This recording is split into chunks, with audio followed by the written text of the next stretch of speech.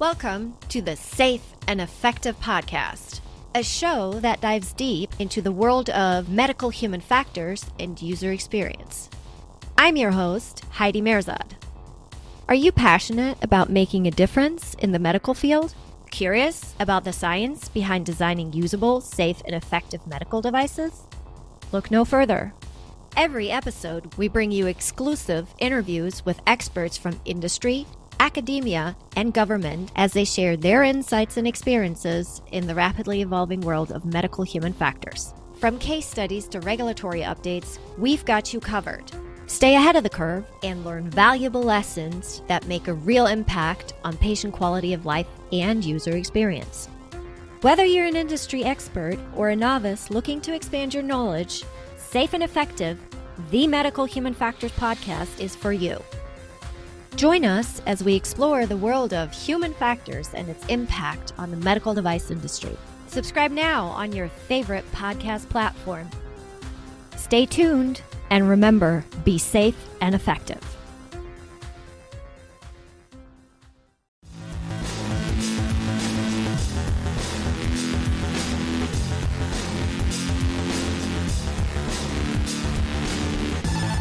Welcome to Human Factors Cast, your weekly podcast for human factors, psychology, and design.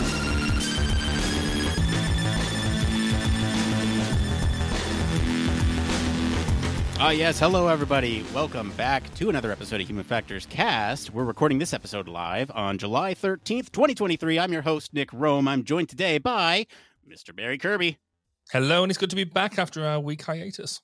Yes, we are back. We have an awesome show lined up for you tonight. We're going to be diving into hostile design. What is it? How can it impact social inequality in our cities?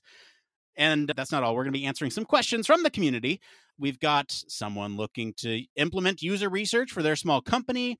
We're also going to tackle the question about asking for advice on gaining confidence in their abilities. And just from today's chat, in this like a live on the fly edit, a question about fearing failure in UX research. But first, let's go ahead and get into some community updates, programming notes, if you will. Tomorrow, this is the first thing I'll say, 9 a.m. Pacific, 12 Eastern, there will be an HFES town hall. Now, this will be a great opportunity for all of you to show up and ask HFES leadership and others questions that you might have. Tomorrow's topic is getting involved in the Internal Affairs Division, but there's going to be much more than just that. So please attend if you can. Again, it will be live on all the platforms you're experiencing now, as well as all the official HFES channels. Now, for the other piece of news, we were off last week, but that doesn't mean that we weren't doing some fun stuff in the meantime. Safe and Effective Episode 2 is out now. Join Heidi as she sits down with Maggie Reif to talk about a conversation from the medical device development from a device engineer's perspective. So all the human factors chat about device engineering. Really interesting chat. It's always weird. I said this in the pre-show because I sit in on these conversations. I'm not part of them. And so, yes, I've lived this, but I'm listening to it. So anyway, go listen to it. It's out now, literally on any of your podcatcher platforms. Safe and Effective Episode 2. Barry, I have to know what's going on with the latest over at 1202. I've got to be brutally honest, and not a huge amount recently. We've had the same episode with Kate Preston. It's a fantastic episode, so really well worth listening. But we've had it up there a while because everything else has been flat out. So we've got no new episodes, or we've had no new episodes come up. However, there is a new episode coming in either this Monday or next Monday on human factors integration, which is going to be really well worth listening to. We're just getting some final ticks in the boxes for that. And then we've got some other cool interviews lined up. Bit of a hiatus at the moment, but new content coming soon. Exciting. I'm excited because I finally caught up on my 1202 feed. So I'm excited for more stuff. Anyway, we got a great topic tonight. Let's get into it.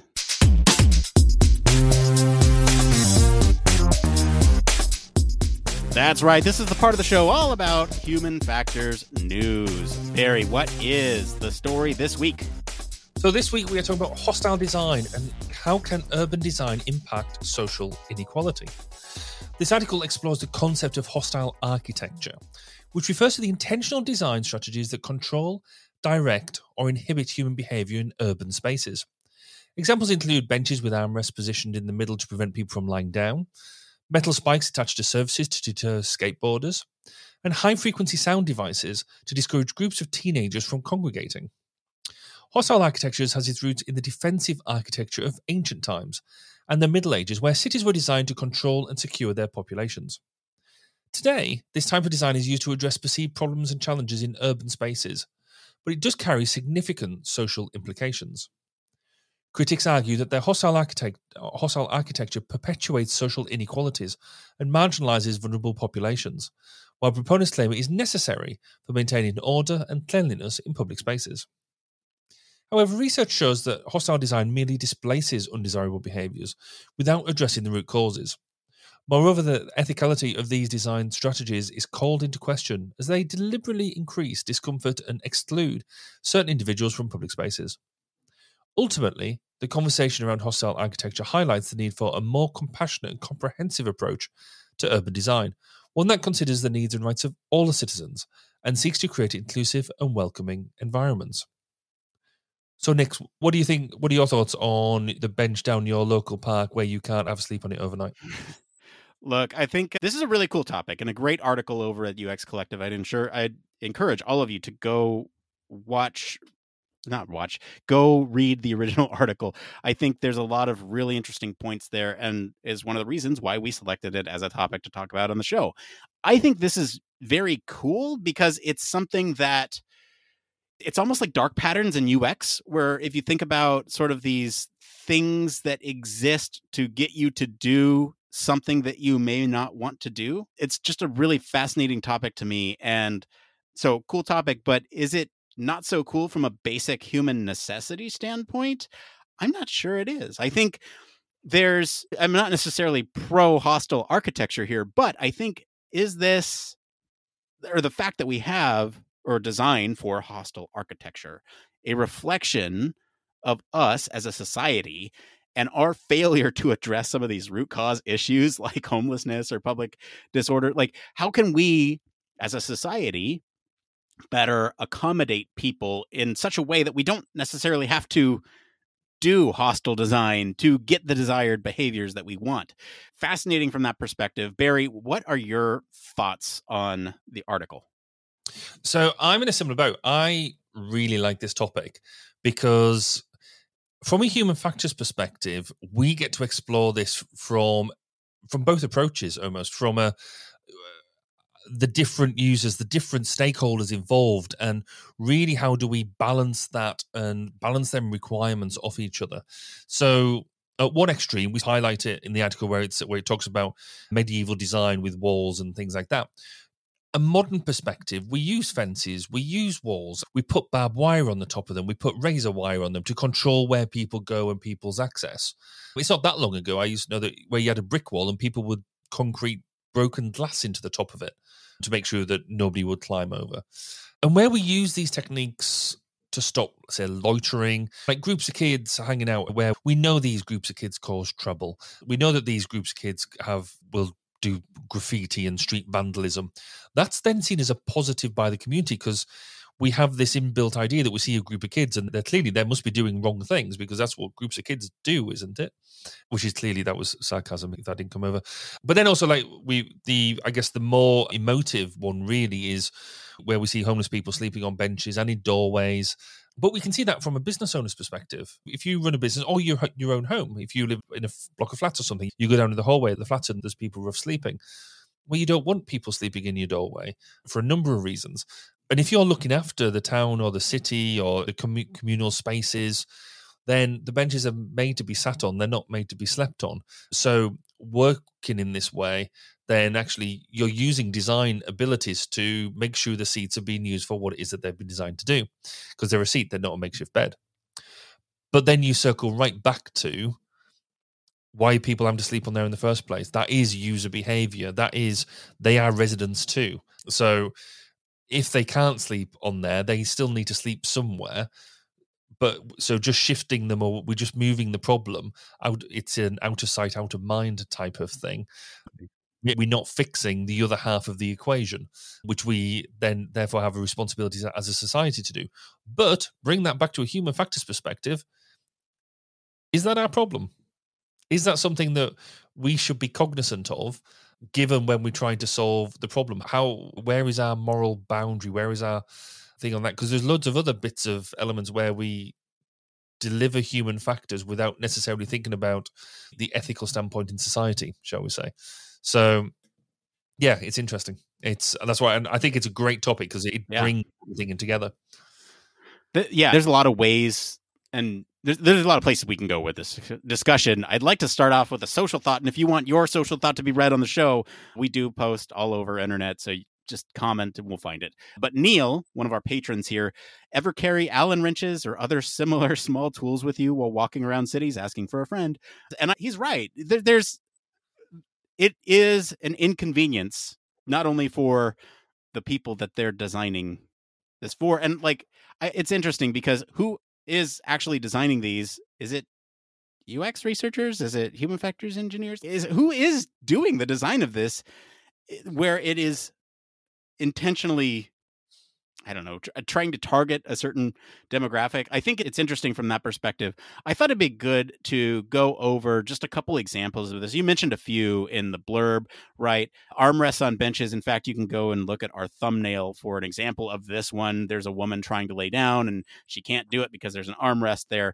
So armrests on benches, you think about things like metal spikes. And I think you also mentioned the high frequency sound devices that are only being able to be picked up by younger ears, right? And so it's targeting an age demographic. There's other different types of things that I think there's some really obvious examples and then there's some subtle examples. And so we can go over some of those. The anti-skateboarding, I don't know, they're like little metal strips that they put on curbs so that way people can't grind down them on their skateboards. There's other sort of obvious ones like boulders or rocks in certain placements so that way people can't sit or congregate in those spaces. There's also making the benches themselves sloping or uncomfortable. And I think being able to not sit in a place for a long time is probably intentional in a lot of cases. And then there's also some really subtle examples, like the high frequency one, unless you know it exists, that's not something that you are necessarily privy to all the time. If you can't hear it because you've already lost all those cells in your ear, then you're not going to be bothered by it. It's only young people. Interesting fact. I could hear them up until I was about 30. Because they're meant to be just up until what, 18, 19, something like that. Yeah. I could hear them into my 30s. Ew. Not really, because it's really irritating. But there's some other subtle examples as well. Blue lights in bathrooms. And this is not one that I immediately thought of, but the blue light, it's being lit with blue light to make it harder to find veins that you can read between the lines there. Sorry, just to jump in, we had a social thought on exactly that topic. Yeah, go ahead. It's probably worth highlighting. So this is from Kim Darkin, and she highlights it's awful. In some cases, can do more harm. So the use of blue lighting in stairwells and under bridges to stop people injecting drugs because it's hard to see veins in blue light. If someone is that desperate that they're injecting in a car park, a blue light will not stop them, but it will make it more dangerous for them and the community as there's more likelihood of a blood spill. Blood spill, yes. Surely the money spent on these initiatives would be better spent on support, which is kind of what we said earlier as well. But again, it's interesting, isn't it? It's that whole unintended consequence of what seems on paper, logical idea. But then it's that wider implication of, so what? Yeah, I think you're right. I think that's a great, thank you for bringing in that social thought. I was just rolling here. Let's see here. The idea of bench bars. Have you seen these? I've seen these, and these are annoying, where instead of the sit-down benches, these are, you lean up against them, and it's like just a place to lean and relax instead of sit and relax. So that brings in another social thought. Go for it. So so Claire Haslam highlights most bus shelters, and actually what she's referring to there is in the UK, we have a lot more of these bench bars as part of a bus stop. And I know of a specific instance. So when I was a counsellor, that there was a particular bus stop outside of somebody's house where younger people in particular were congregating around this bus stop, and I got called in by the owners of the houses right next to it, saying, "We're getting all these people congregating all the time. What can we do about it?" And that was one of the solutions. that was recommended was that we put in these bench bars so people couldn't sit. But I think it was like, but what about people who actually need the seats when they come to get on the bus?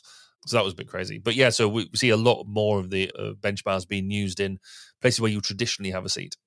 And then the use of uncomfortable material or design, and when these seats or benches are made from uncomfortable materials or designed in a way that's uncomfortable to sit in for a long time, that's another subtle example of this hostile architecture. And then the last sort of example I have is narrow or uncomfortable sidewalks. And this is one where if you don't want large groups together in one space, you make the sidewalk narrower so that way there's an intent behind not being able to gather in that area. And so I think these are some really interesting examples that we can think about as we look at this topic. And I guess we'll bring in the last social thought here that we have, at least in the show notes, is that this is by Sarah.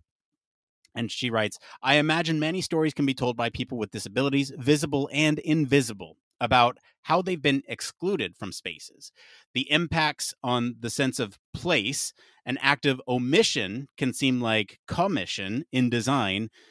And then also urban versus urban space designed to bolster the needs of children or older users or welcome pets, that inclusive community. And so I think this is a really interesting point that we can use as a springboard. What do you think, Barry? It is a really interesting point that is every space intended to be used by every person?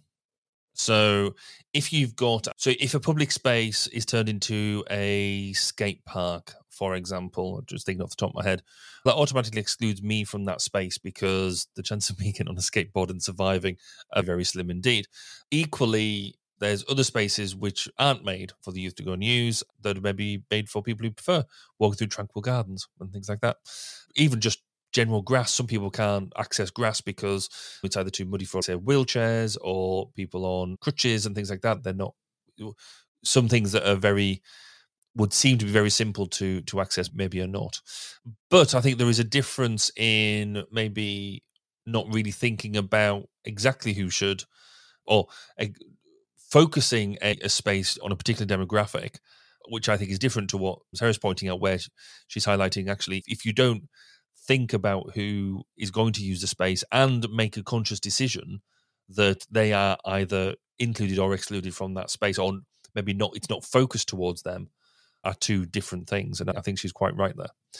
But it is interesting. So look at these, going through some of these obvious examples. So we noticed when we were out yesterday, so some examples of these benches that have rested in the middle of them. And in fact, I've chucked a picture in the show notes of that was a live photo that we took yesterday, which doesn't help anybody else on the podcast, but I can see it.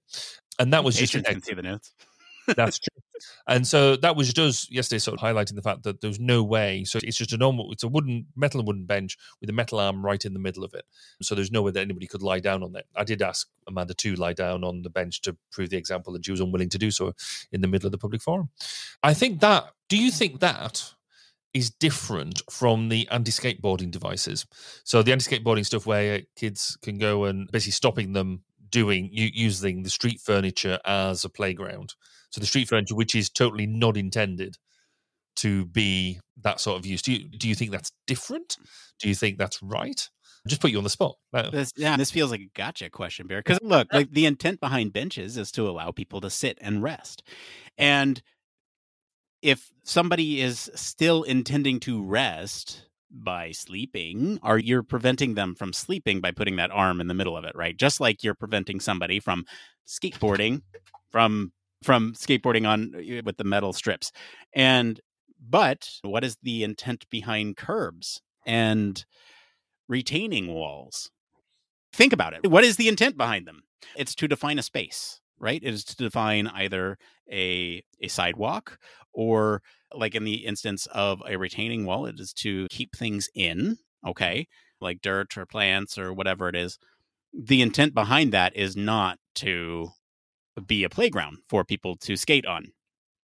And to me, this hostile architecture of including things like a center bar on a bench, that is a little different from putting the metal strips. It's a matter of maintenance versus perception. Because I think in the case of the metal strips, that is a maintenance question. When skateboards grind on curbs, it can damage them. It can make them unsightly. But if somebody sleeps on a bench, that doesn't do anything for the bench. It is a perception problem about the city then at that point, at least to me. And so I do think they're different in terms of the intent, because you could have very much like it's the difference between dark patterns and intuition, where you do something because it's intuitive. And when it's something that you want to do, it's pleasant. But when it's something that is benefiting the company that is doing that dark pattern, then it's like you view it in a different light. And so I feel it's very similar to that, where it's a feature, not a bug, to have the strips. And then it's also, it's definitely keeping homeless people out when you have that bar in the middle of it. Let's be clear. So it's a difference between perception and maintenance for me, because keeping the kids from grinding their skateboards down a curb is a maintenance problem, because that's not their intended use. Keeping people from sleeping on a bench, the bench is for resting. So you just don't want people sleeping there because you think it's going to lead to encampments. So that's my thoughts on it. What do you think? Yeah, I might agree more violently with you, because I do think that the anti-skateboard devices, so if you're skateboarding off street furniture, off curbs, off things like that, the chances of you having an injury, or doing something and hitting somebody else, having an injury, or damaging the curbs or whatever it is itself, that is not, it's not being anti-social, it's not being anti-people, it's asking you not to ruin the thing. There are other places to go on skateboard, have fun. But this is almost encapsulates what I'm about to say about the armrest. We know that kids like to skateboard. Grown-ups like to skateboard too. So we know people like to skateboard. And so we turn around and say, we see your skateboarding and we give you your skate parks. We give you, certainly in the UK, we see more and more pop-up skate parks, pop-up half pipes and things like that. So we recognize that people want to do this. And so because it's the kids and because it's cool, we build them nice little skate parks to go and do it. Great. And that means that we can turn around and say, will you stop skateboarding in the public space and trying to endanger people? Go to the skate park. You give them somewhere to go. That's great. But and this is where what if you don't have the money for both? Let me finish my good point first, and then you can shreds. This is my problem with the armrests on benches, because on the one hand, this is a great piece of human factors engineering. The requirement has been people are sleeping on the benches, which is really not what they're designed to do. It's not good for their own health. It's not good for the perception of this, of wherever it's at. It'll increase litter. Include there's loads of reasons why sleeping on park benches is not great. A, for the person, B, for the local area. So we've come up with a design here that stops them from doing that. Brilliant. Bit like putting the anti-skateboard devices on. We've come with a solution. What we haven't done here is turn around and say, you can't sleep here, but you can sleep over here. We haven't given that balance, that alternative place that we do. So all of these things, I think, need to be in balance, because it's a bit like if you tell your children off, you stop doing that, or don't do that now, but you can go and do something over there. You give them an alternative outlet. And I think that's where for us, that would be the process or procedure that's put into place. So we have the initial requirement of, we don't want people sleeping here. This is how we're going to design that out. But you would have the so what part of that, and saying the other bit of that, we've done the physical bit, but what about the environmental bit, where you turn around and say, so what is the knock-on effect? We're going to have people who need to sleep somewhere. They've got nowhere to sleep now because we put in a piece of hardware. Where do they then go? So you're going to give me a counterpoint. Yeah, no, I was just going to say, what if you don't have the money for both? And that's exactly the second point that you were making there.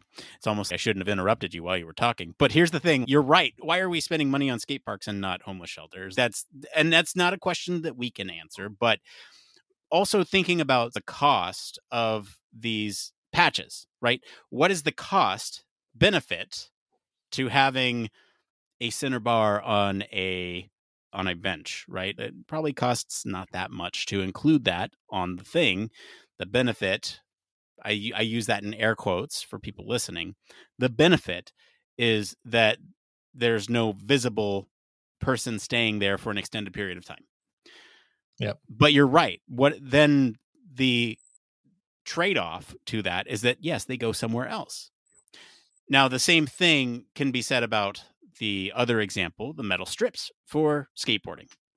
What is the cost of building a skate park versus the cost of building or including these strips? I would imagine that the cost is quite significant to reserve a part of the land for a skate park versus just including these metal strips on the thing, right? It's the same argument, but there's different intent behind them, right? You give a skate park for somebody to skate because the curbs are not meant to be skated on. Like, I'm arguing that the bench is meant for resting, maybe not for extended periods. And if you go by that definition, then fine. I think the interesting thing to me here is that when we look at the world through this lens, when we imagine a world where we take away hostile architecture, what happens? We have people who are finding places to sleep, and we have people who are using the environment, the city, as their playground. And we also have people who are doing what many would consider socially inexcusable behaviors and practices like drug use in these public places, right? And so what exactly when we look at a world where that is happening, I think it would be much more likely that we would try to do something about it. And to me, hostile architecture is a patch that says, let's just put this off to the side so that way we don't see it, out of sight, out of mind. We don't have to worry about it because we've patched the good area. And again, good is in air quotes there. We've patched the good area and we're going to keep it tidy. So that way the perception of this area is clean. And we don't have to do about the other things because they're going down the hill to the park that really we don't. This is what people see. The park, whatever. They can find. So like that's, to me, what is happening here. It's a patch to fix a problem. And then when it is out of sight, it is out of mind. And then we don't do anything to solve the problem. It's a much larger societal issue. But that, to me, is what's happening here. To play devil's advocate or devil's human factors advocate is, if my requirement is sent to me that I've got a public space, I will never be in charge of the city or the country, unless anybody wants to make me prime minister. Then knock yourselves out. But I'm not. If I'm in a position of responsibility of looking after a certain area, then I'm going to look after that area. That's my area of responsibility, and it's not. I don't have as a human factors practitioner in this element, I don't have the tools or wherewithal or even responsibility to worry about society's homeless. Do I? So if me or you were given the brief of, we've got these places for people to sit in, but they're being taken over by people who are sleeping on them, which is not an intended use of a bench because it's not a bed. What can we do about it to make that? Because you could take away if you took away the benches and replaced them with single seat chairs. So there weren't benches, there were chairs close-ish together, but with gaps and things. Is that hostile architecture, or is that good planning? Or is that good design? Because you can sit on them, it's clearly intended to be a seat, things like that. So I guess what I'm getting at is, from a human factors perspective, from a design perspective, these are good. These are ways of thinking around the problem and delivering what it is that they need to be. It goes back to what I was saying with my initial thoughts of, we get involved in other areas of design development that have a consequence that we are happy to ignore. I guess without beating around the bush, I've worked in defense now for 20 odd years. And there is we dress it all up in being very nice about what it is that we are engaging with and this, that, and the other. But fundamentally, there's elements there that, without being rude, put a kinetic effect and enables people to kill people much more effectively. And this is almost a similar issue that the people have come up with designs which, from a human factors perspective, I think are quite good, but sociably unpalatable. How do we? I was going to say, you call these things good, but is it? Like, I would argue that they're effective design. They are getting people off the benches. They are stopping people So from. they do the job, therefore they're good. Yeah, they're effective. They're effective. And what is good is a societal fundamental question that we all need to think about in our head. And so that is part of the question, though. If we as a society thought that it was just that people don't have a place to sleep, would we then think this is good design, right? Do you think it's good design when you sign up for a service that you didn't mean to through dark patterns? Is that good design? It's effective design. It's effective design. I guess on the one hand, because we're dealing with homelessness and that's more emotive, because I think we're also good social thinking people, and therefore we want to do the right thing overall. And sometimes I think it can be quite hard to distill the two, one from the other. I guess possibly less about it. So the high frequency sound device, the mosquito device that you can put out. So as I said earlier, I can hear them outside. I used to be able to hear them outside shops till quite late on, even though it was promised that only children can hear about it. And we want to deter groups of younger people congregating together. Why do we want to deter groups of younger people congregating together? It's a perception issue that we think because there's a group of kids all getting together, they're going to do bad things. And people feel intimidated. Again, going back to my cancer days, I was going past an underpass in the area that we lived in, and a woman came up to me and said, "You need to do something about that group of people over there, that group of kids over there." And there's a group of maybe 10, 12 kids hanging around. I was like, "What have they done?" They're hanging around. And I'm like, "Get that's cool. What have they done?" I feel intimidated. Okay, and it's perfectly legitimate that you feel intimidated, but what have they done? Have they done something to make you feel intimidated? Because you're on the other side of the road, they were quite far away from. So again, for me, it's this almost perception thing around just because we've got a group of young people, they're not necessarily who I am. Therefore, I feel intimidated. Maybe it's influenced by social media, what we see in the news, etc., etc. So why the need for these devices as such? Are they bad? Or the fact they're keeping groups of kids away from certain areas? I know one shop that used it around their loading bay, which seemed a more legitimate use of it because they wanted to make sure that there was no groups congregating. So when the trucks reversed it, it was safer. At least that was the logical argument. But then we have them in public spaces, and I don't think that's legit. I don't know. What do you think about? Do you think these sound devices aren't hurting anybody? No, look, the intent behind what we're talking about, the topic of hostile architecture, it is really a way to control or direct people in certain way. And if you look at the origins of hostile design as we're talking about it today, this is another fascinating look that the article takes. So I, again, encourage you all to go listen to it. But they talk about the origin of hostile design, and in ancient times, the intent here was to be defensive, right? You think about building walls to protect your people from those that are not you, the other. There's always a fear of the other, the fear of the unknown. This is why, just generally, why you see more progressive policy that is inclusive in major city centers is because you experience more diverse perspectives than your own versus living in the rurals where you don't necessarily get a diverse perspective. It's us versus them. And so when you think about trying to protect your own, the thought of hostile architecture, of trying to control or direct another group, right? If it's homeless, that's another group. You do not belong to that group as a city planner or somebody with a job. Like, you don't belong to that group. And so they're other. It's fear of the other. And that, again, like, just getting at the ancient purpose of hostile design is where we have to come back to. And so when I think about hostile design in cities, it is because we aren't getting that perspective in the design phase. Is it good design if we're not accommodating for all the users? If you think about a public place and public facilities, i.e. a bench, if you are not getting a representation of all the users, including those without homes, including those who want to skate in the public place,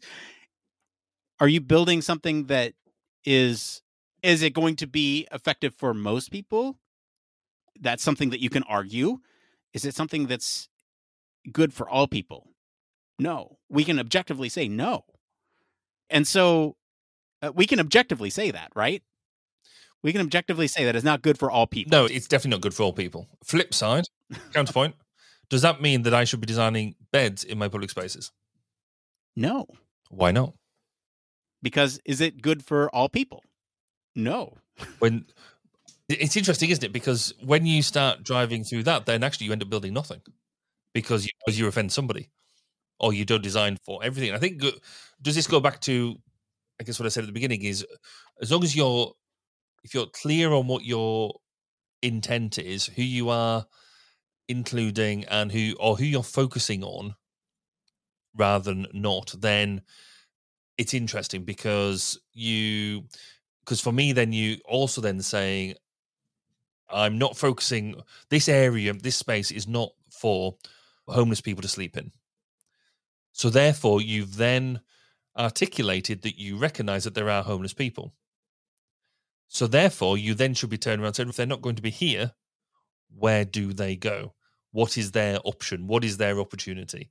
If this isn't for kids to be on skateboards or groups of kids to go or groups of younger people to go, okay, it's not here. That's fine. But where is it? Where do they go? Where do you set that other requirement? And there is almost that for me is almost the crux of it. It actually goes back to today. Is the thing of saying, if not now, when? If not here, then where? Because so in the plan, whatever plan that looks like, you've highlighted a user set that might not have been thought of, and that's legitimate. We don't necessarily all think of all users all the time. But as soon as it's a bit like Pandora's box. As soon as you turn around and say, this set of people cannot use this public space, therefore there is a requirement for another public space for these people, whatever that is. And that's how your user requirements come into play on this wider level. This is where we struggle within a human factors perspective, because we've done it around climate change as well, that we think around the human factors environment that we're talking about as being a singular space, a bounded environment, a bounded place, a place of work, or it could be a vehicle, or it could be whatever. We struggle when it comes to the wider environment, the bigger piece, the macro level. So that idea of macroeconomics, and this absolutely plays into that. Yeah, that pretty much sums up my thoughts as well. I think this is a one size fits most, not one size fits all, because to make things equitable, you need that other space that will address the people that are not being served by these design decisions in the common area, right? So if you do implement benches with armrests, also erect a homeless shelter. If you are putting up these metal straps, also build a skate park. If you are installing these blue lights, then also invest in drug prevention programs and education. If, like, the list goes on, for everything that we're patching, there is an equal thing that we can be doing on the other side of it to help address the root cause. And I think we're both on the same page for that. This is just a fascinating topic. I feel like we could keep going on and on, because we keep bringing up the same examples of those two. They are very easy to talk about, but there is a whole list of them. And I'm interested in what others think about this discussion. So I'm going to call to action. Everybody go comment on this episode, wherever you're watching or listening, to let us know what you think. Barry, any final thoughts about hostile architecture? I think there is a lot we can do in the human factors and ergonomics domain around this that perhaps we're not being engaged with, or we're not doing because haven't got the broad enough viewpoint and potentially the influence where we need to have it. Therefore, similar to what you've just said, there is a call to action there to happen to work out, right, how do we actually get involved in this, and how do we actually make sure our human factors is effective in this space? Yeah, sticking the problem somewhere else is not going to solve it. It's just a patch. All right. So thank you to everyone for selecting our topic this week, and special thanks to our patrons. We also want to thank our friends over at UX Collective for our news story this week. If you want to follow along, we do post links to all the original articles and our weekly roundups in our blog, and you can also join us in our Discord for more discussion on these stories and much more. We're going to take a quick break, and then we'll be back to see what's going on in the human factors community right after this. Are you tired of boring lectures and textbooks on human factors and UX? Well, grab your headphones and get ready for a wild ride with the Human Factors Minute podcast. Each minute is like a mini crash course packed with valuable insights and information on various organizations, conferences, usability methods, theories, models, certifications, tools, and much more. We'll take you on a journey through the fascinating world of human factors, from the ancient history to the latest trends and developments. Listen in as we explore the field and discover new ways to enhance the user experience. From the think aloud protocol to the critical incident technique, focus groups, iterative design, we'll make sure that you're the smartest person in the room. Tune in on the 10th, the 20th, and the last day of every month for a new and interesting tidbit related to human factors. Don't miss out on the Human Factors Minute podcast, your ultimate source for all things human factors. Human Factors Cast brings you the best in human factors news, interviews, conference coverage, and overall fun conversations into each and every episode we produce. But we can't do it without you. The Human Factors Cast network is 100% listener supported. All the funds that go into running the show come from our listeners. Our patrons are our priority, and we want to ensure we're giving back to you for supporting us. Pledges start at just $1 per month and include rewards like access to our monthly Q&As with the hosts, personalized professional reviews, and access to the full library of Human Factors Minute, a weekly podcast where the hosts break down unique, obscure, and interesting human factors topics in just 1 minute. Patreon rewards are always evolving, so stop by patreon.com/humanfactorscast to see what support level may be right for you. Thank you, and remember, it depends.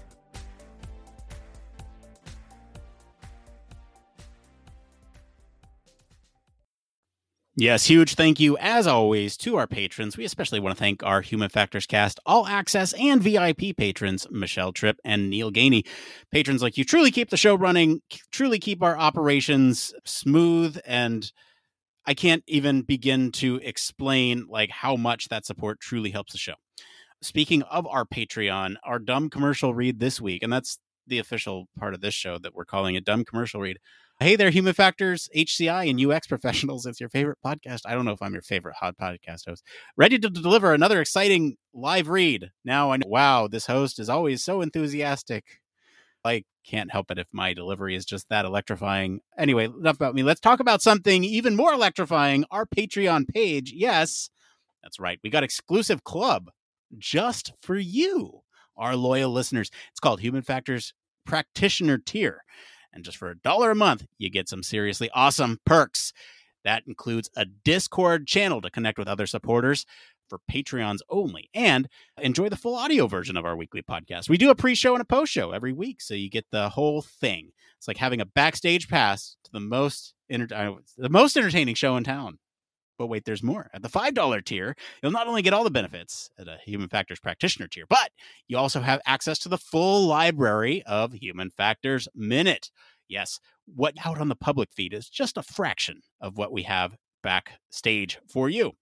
Now, if you're ready to take the Human Factors expertise to the next level, then Human Factors Scientist tier is for you.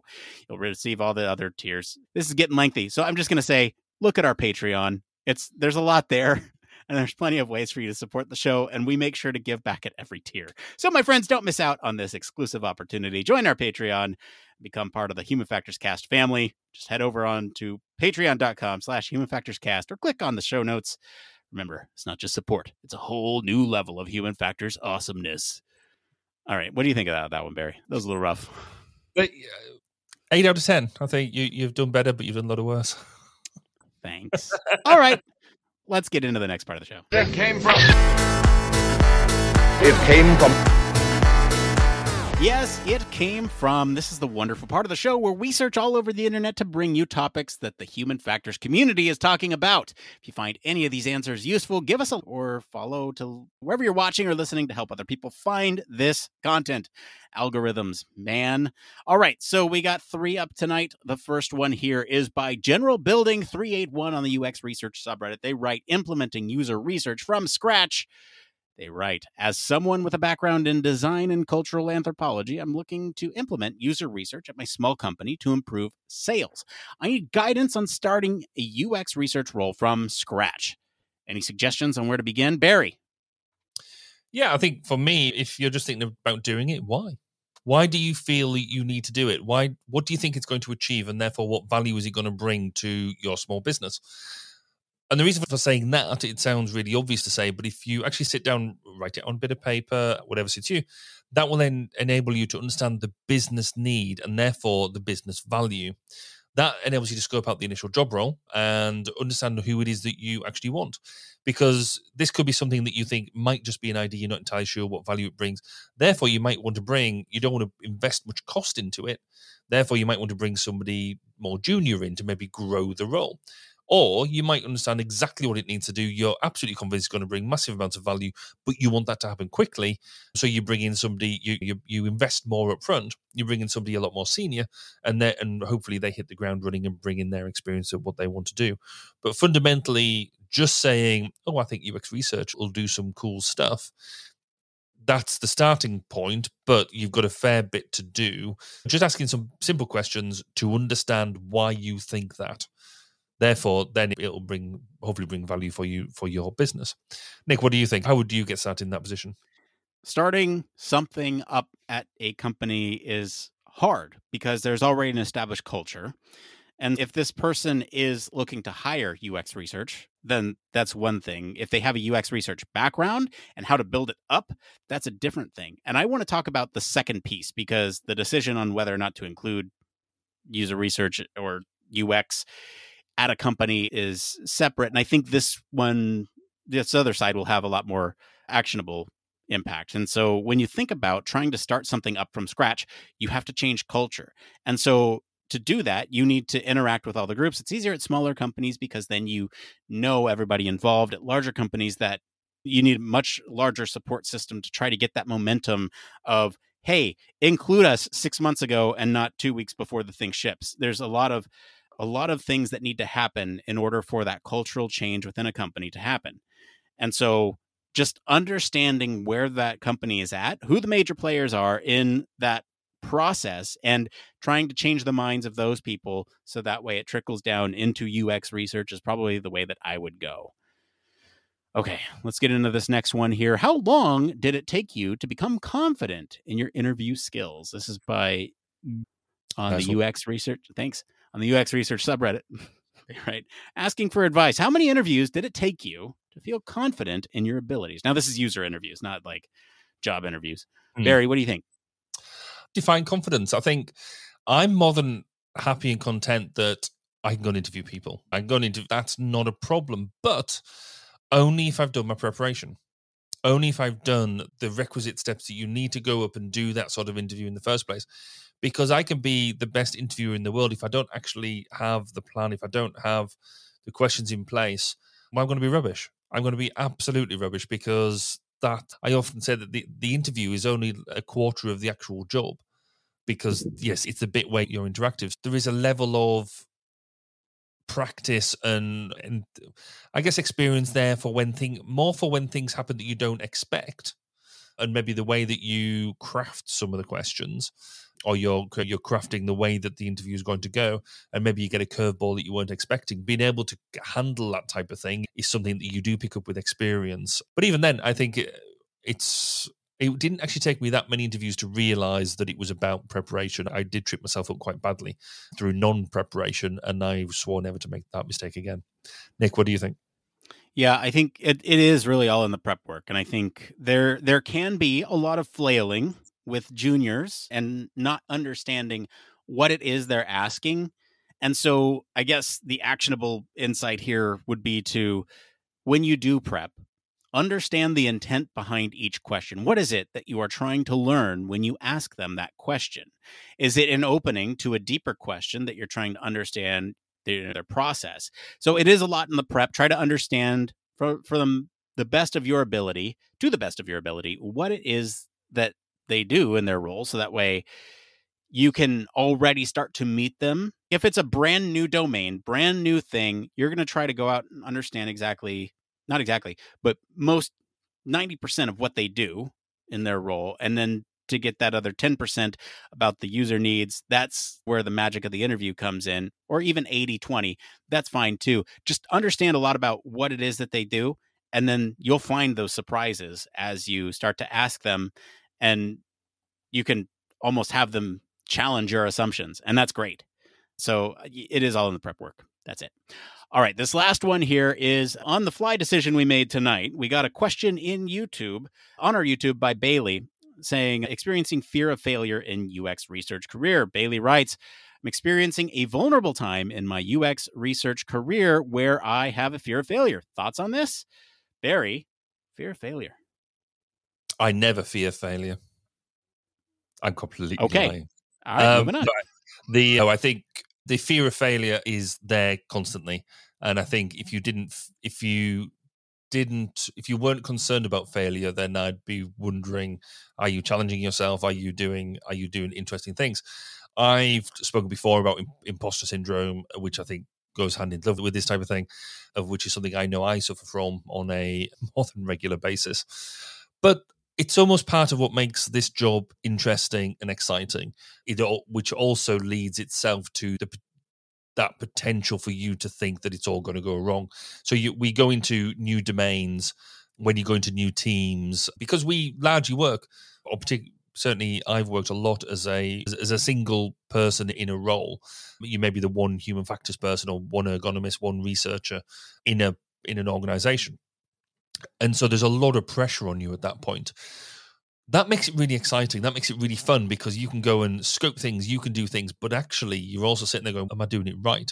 What happens if somebody else comes along and looks at what I'm doing and goes, you're doing it all wrong. You should be doing it like this. You should be doing X, Y, Z.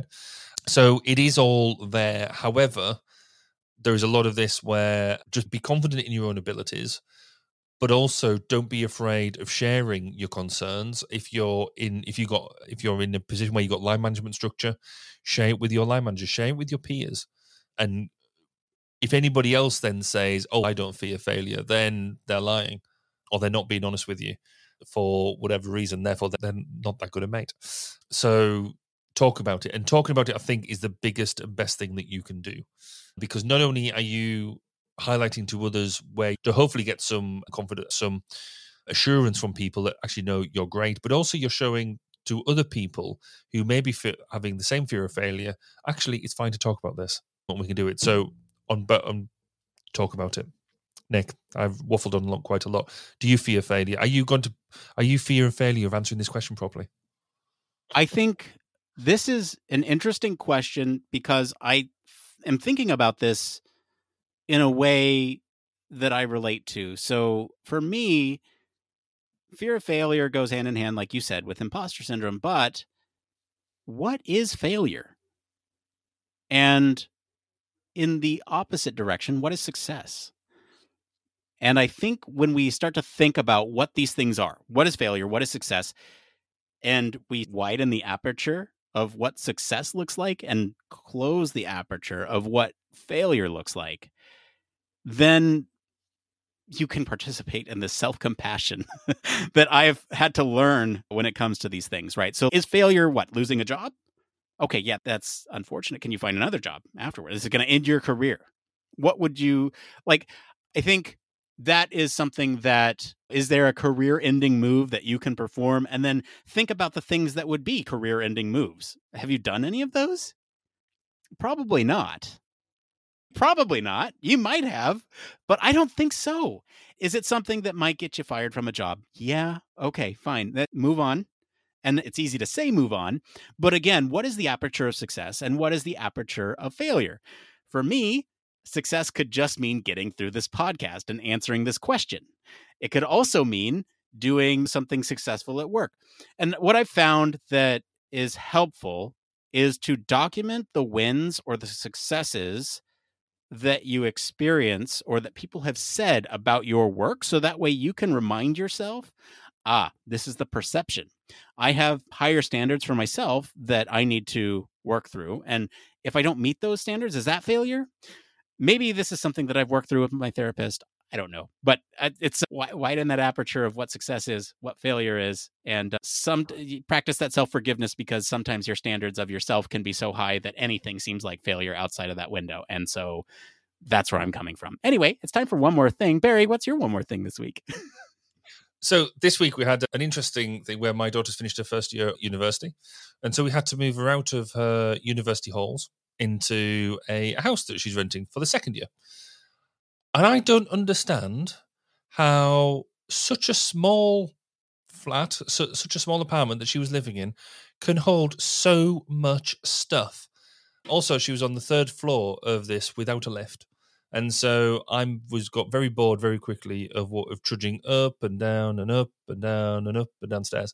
What was the most interesting, and I did it, you could tell where tiredness was coming into play, where I knew I had to go up 3 flights of stairs. But more than, in fact, I think it happened about 3 times, I actually got to the second floor and opened up the door for the second floor bit and actually because all the stuff was piled on the landing, opened up, it's all gone.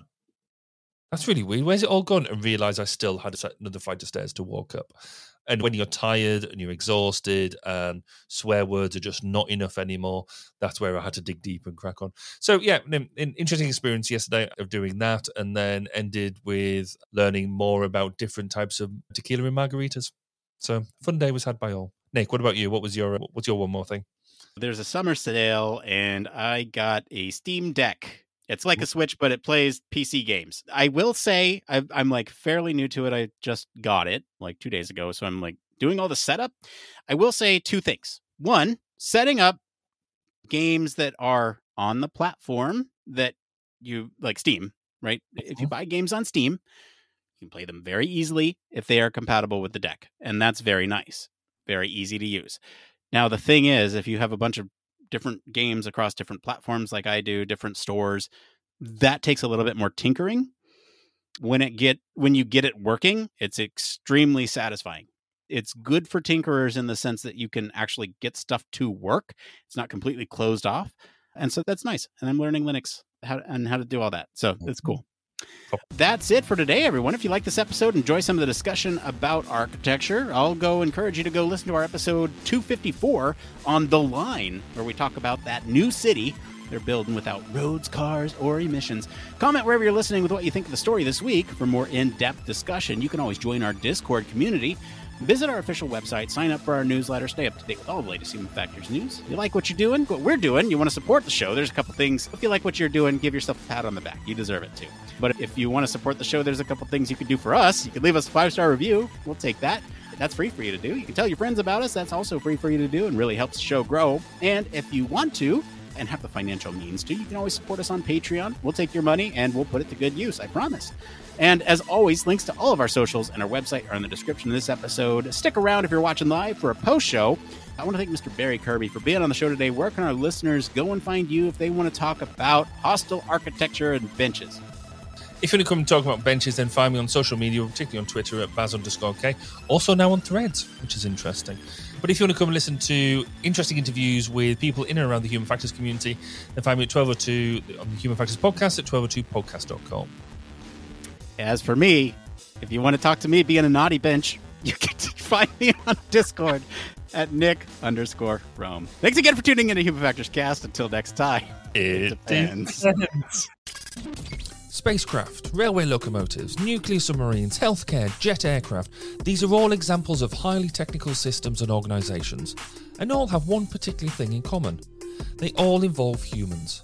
Humans who want to do amazing things and are using technology to achieve them. They all have something else in common. They have amazing people ensuring that the users who are involved can do what they need to do, are safe when they do so, and have the optimum user experience. These people are Human Factors practitioners, and on 1202, the Human Factors podcast, they talk to me, Barry Kirby, about what they do, sharing their career paths, highlighting their ideas and best practices, and fundamentally raising awareness of our discipline. Find us on 1202podcast.com, on social media, and on your favourite podcast directory, because it's more than just common sense.